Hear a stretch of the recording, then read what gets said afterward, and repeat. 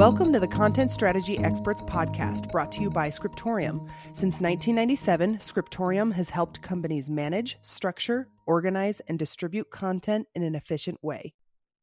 In this episode, we're talking about the parallels between AI and machine translation. Hi, I'm Christine Cuellar, and with me on the show today, I have Bill Swallow. Bill, thanks for coming. Hey, thanks for having. Absolutely.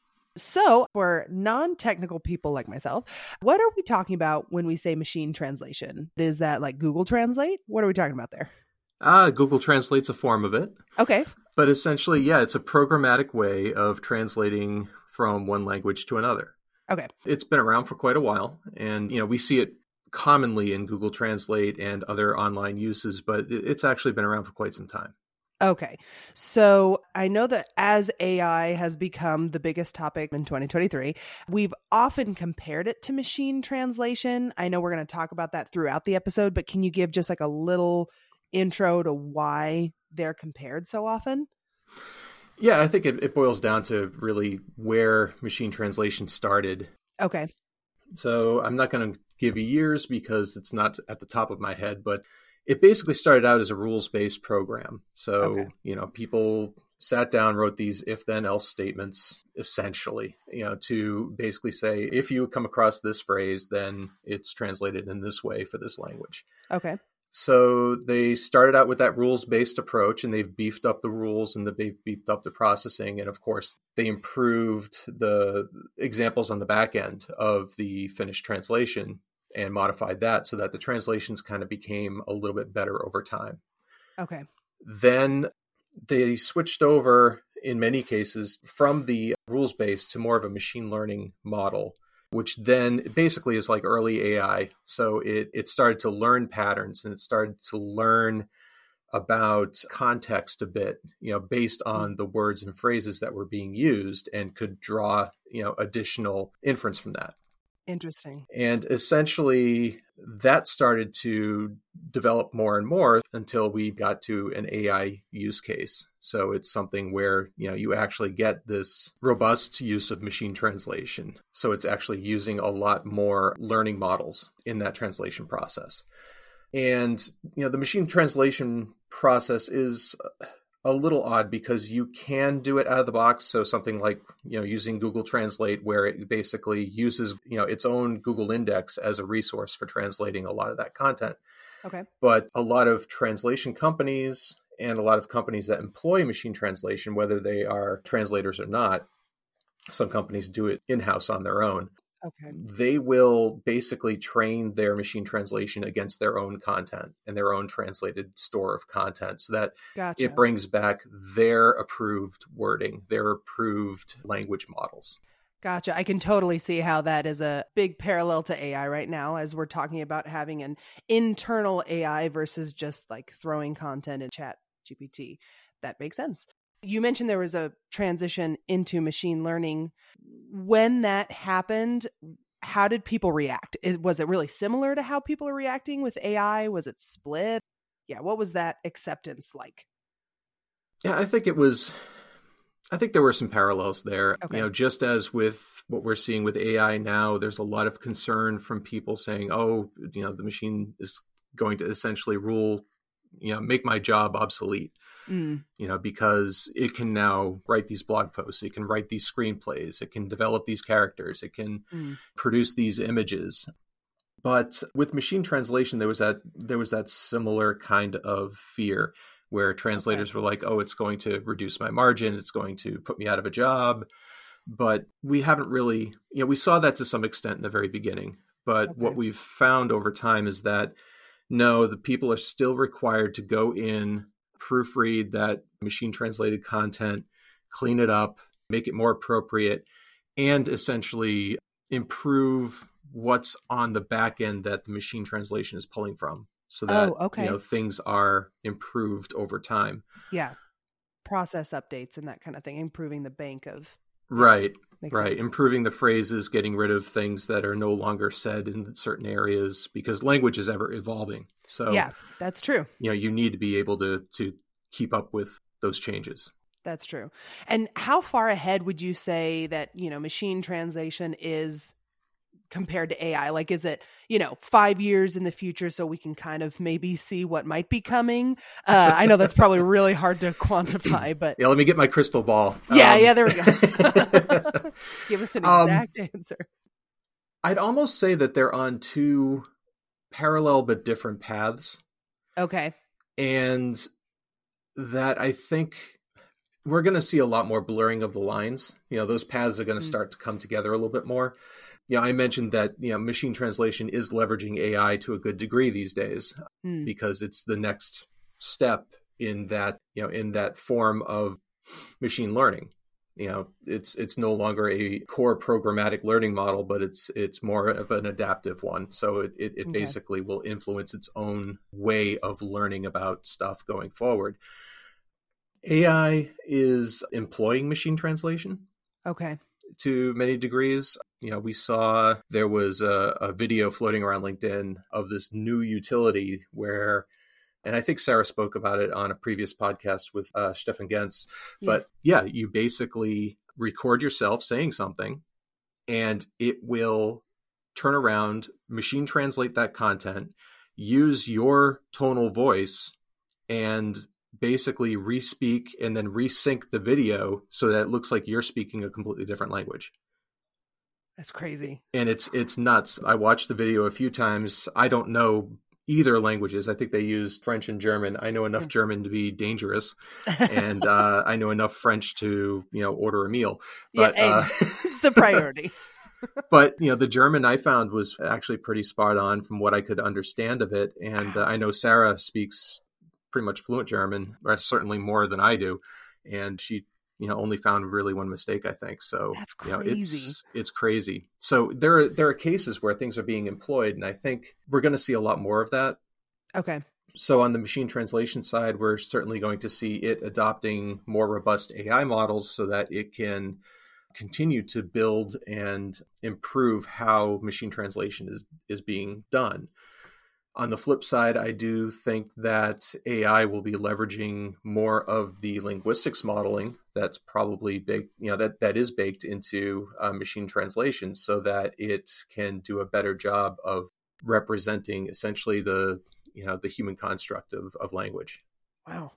That video example that you gave and that Sarah shared before, like that's just I feel like that's one of those examples that, I don't know, 50 years from now, we'll look back and kids will be like, that's so used to, I don't know, stuff like that is what they're totally used to. Or like, I remember back in my day, that was a big deal. Anyways, it's just mind blowing that this kind of stuff is happening. So speaking of those kind of innovations and industry disruptions and that kind of thing, we've talked a little bit about how with machine translation and then with AI, kind of on parallel paths merging together. What are some of the ways that the disruptions have been really different or have created different things for the content industry? I don't know if there's any real difference in how they might be disrupting the industry or how they might be employed. There are differences from a practical matter. When would you deploy a translation management system versus when could you use, AI is kind of a really nebulous term. It could mean anything. It could mean ChatGPT. It could mean, image rendering software. It could mean, really anything. With machine translation, we've seen it become more of a daily utility. So you come across a news article in another language. If you're using Google Chrome, you might have the option to translate this page. Yeah.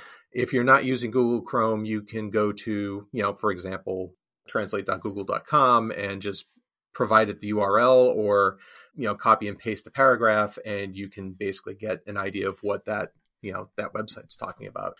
But we've seen it become more baked into applications as well.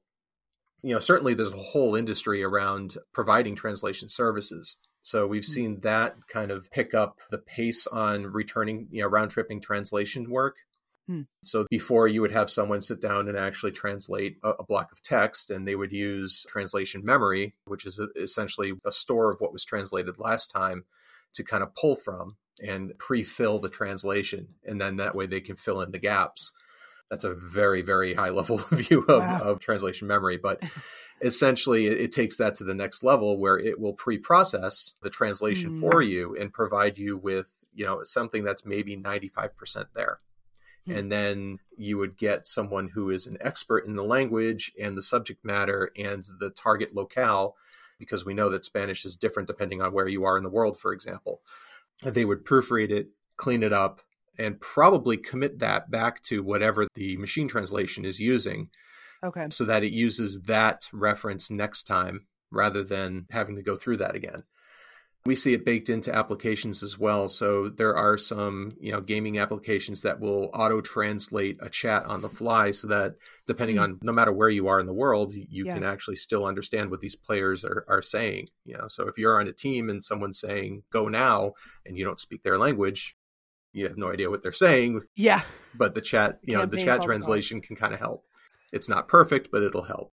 With AI, I kind of see that moving into a similar role. It's going to be, now we're looking at it as, oh, look what this thing can do. It can write me a limerick. It can essentially create me a photorealistic image of whatever I choose to think up. Yeah. I give it a description and it creates something, and it might be what I'm looking for and it might not. And there are flaws to those as well, but I kind of see AI being baked more into the back end of a lot of the tools that we use on a daily basis. Yeah. To kind of help with more robust search and query activities, to be used as an editor or a checker for things on the back end, to be a starting point for developing something new. So whether it's a piece of code or, in our world where we do structured authoring work, it could be something as easy as, give me a framework for a new task that I need to produce, and it will lay everything out. That kind of harkens back to more of a template, but you can kind of say, give me a task based on what I'm writing about here in this section, and it can pull some pieces in and fill things out. So, I also see it as being more of an aid for finding resources that already exist, so you're not reinventing the wheel. Okay.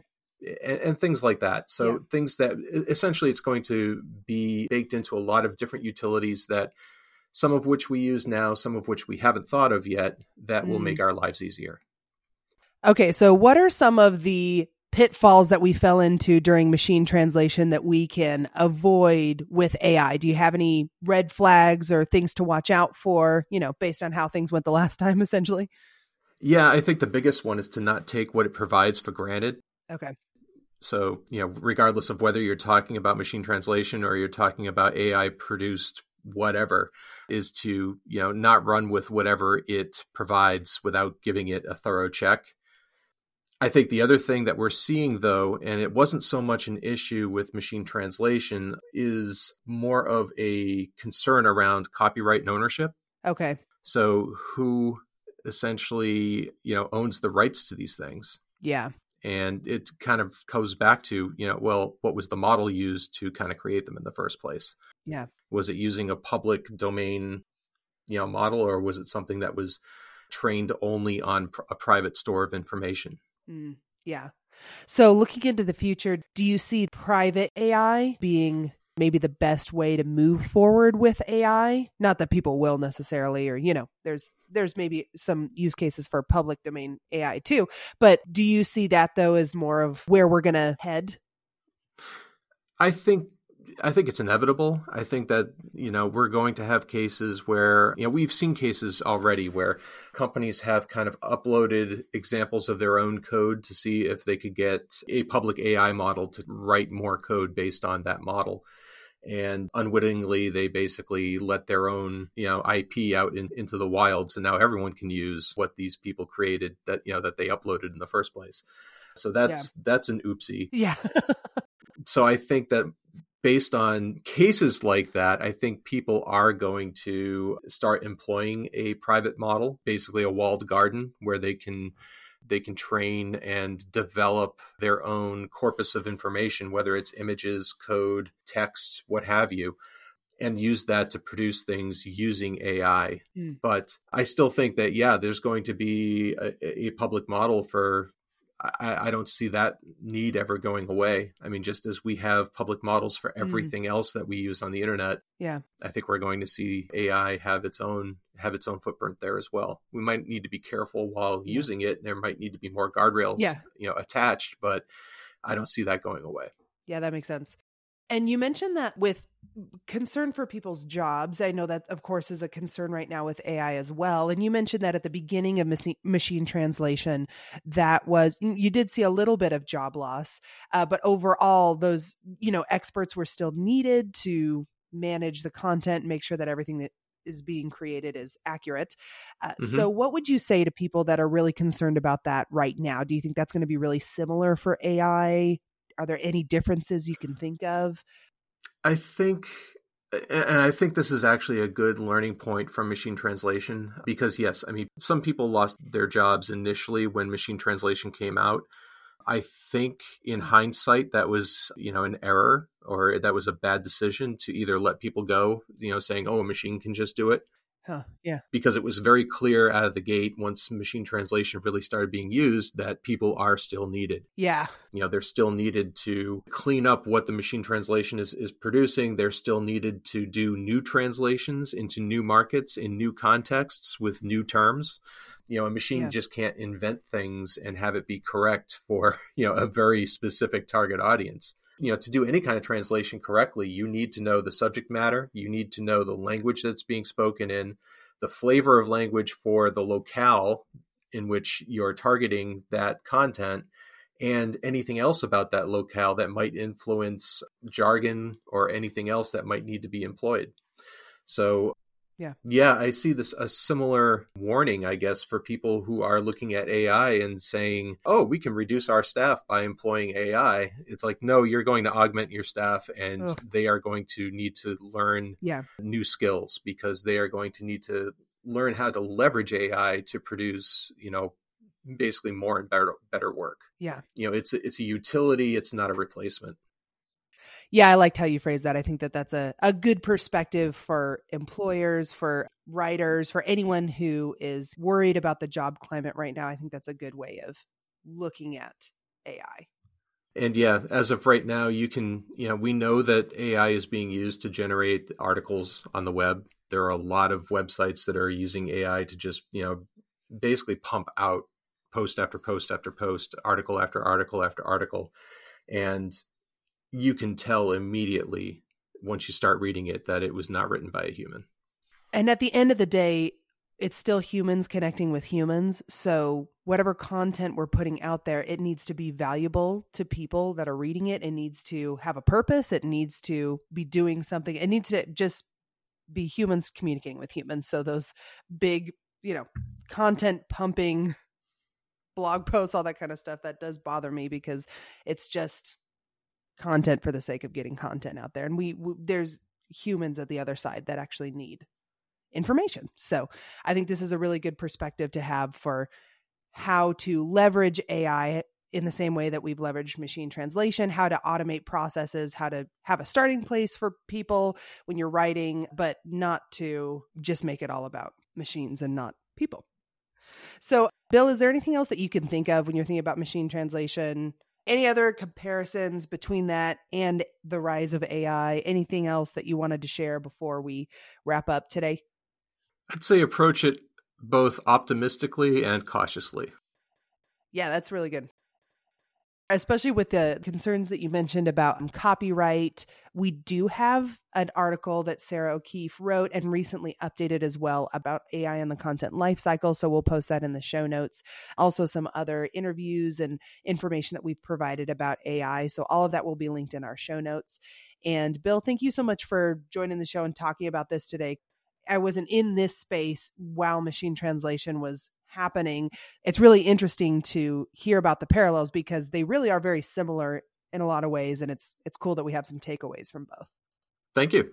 Thank you for listening to the Content Strategy Experts podcast brought to you by Scriptorium. For more information, visit scriptorium.com or check the show notes for relevant links.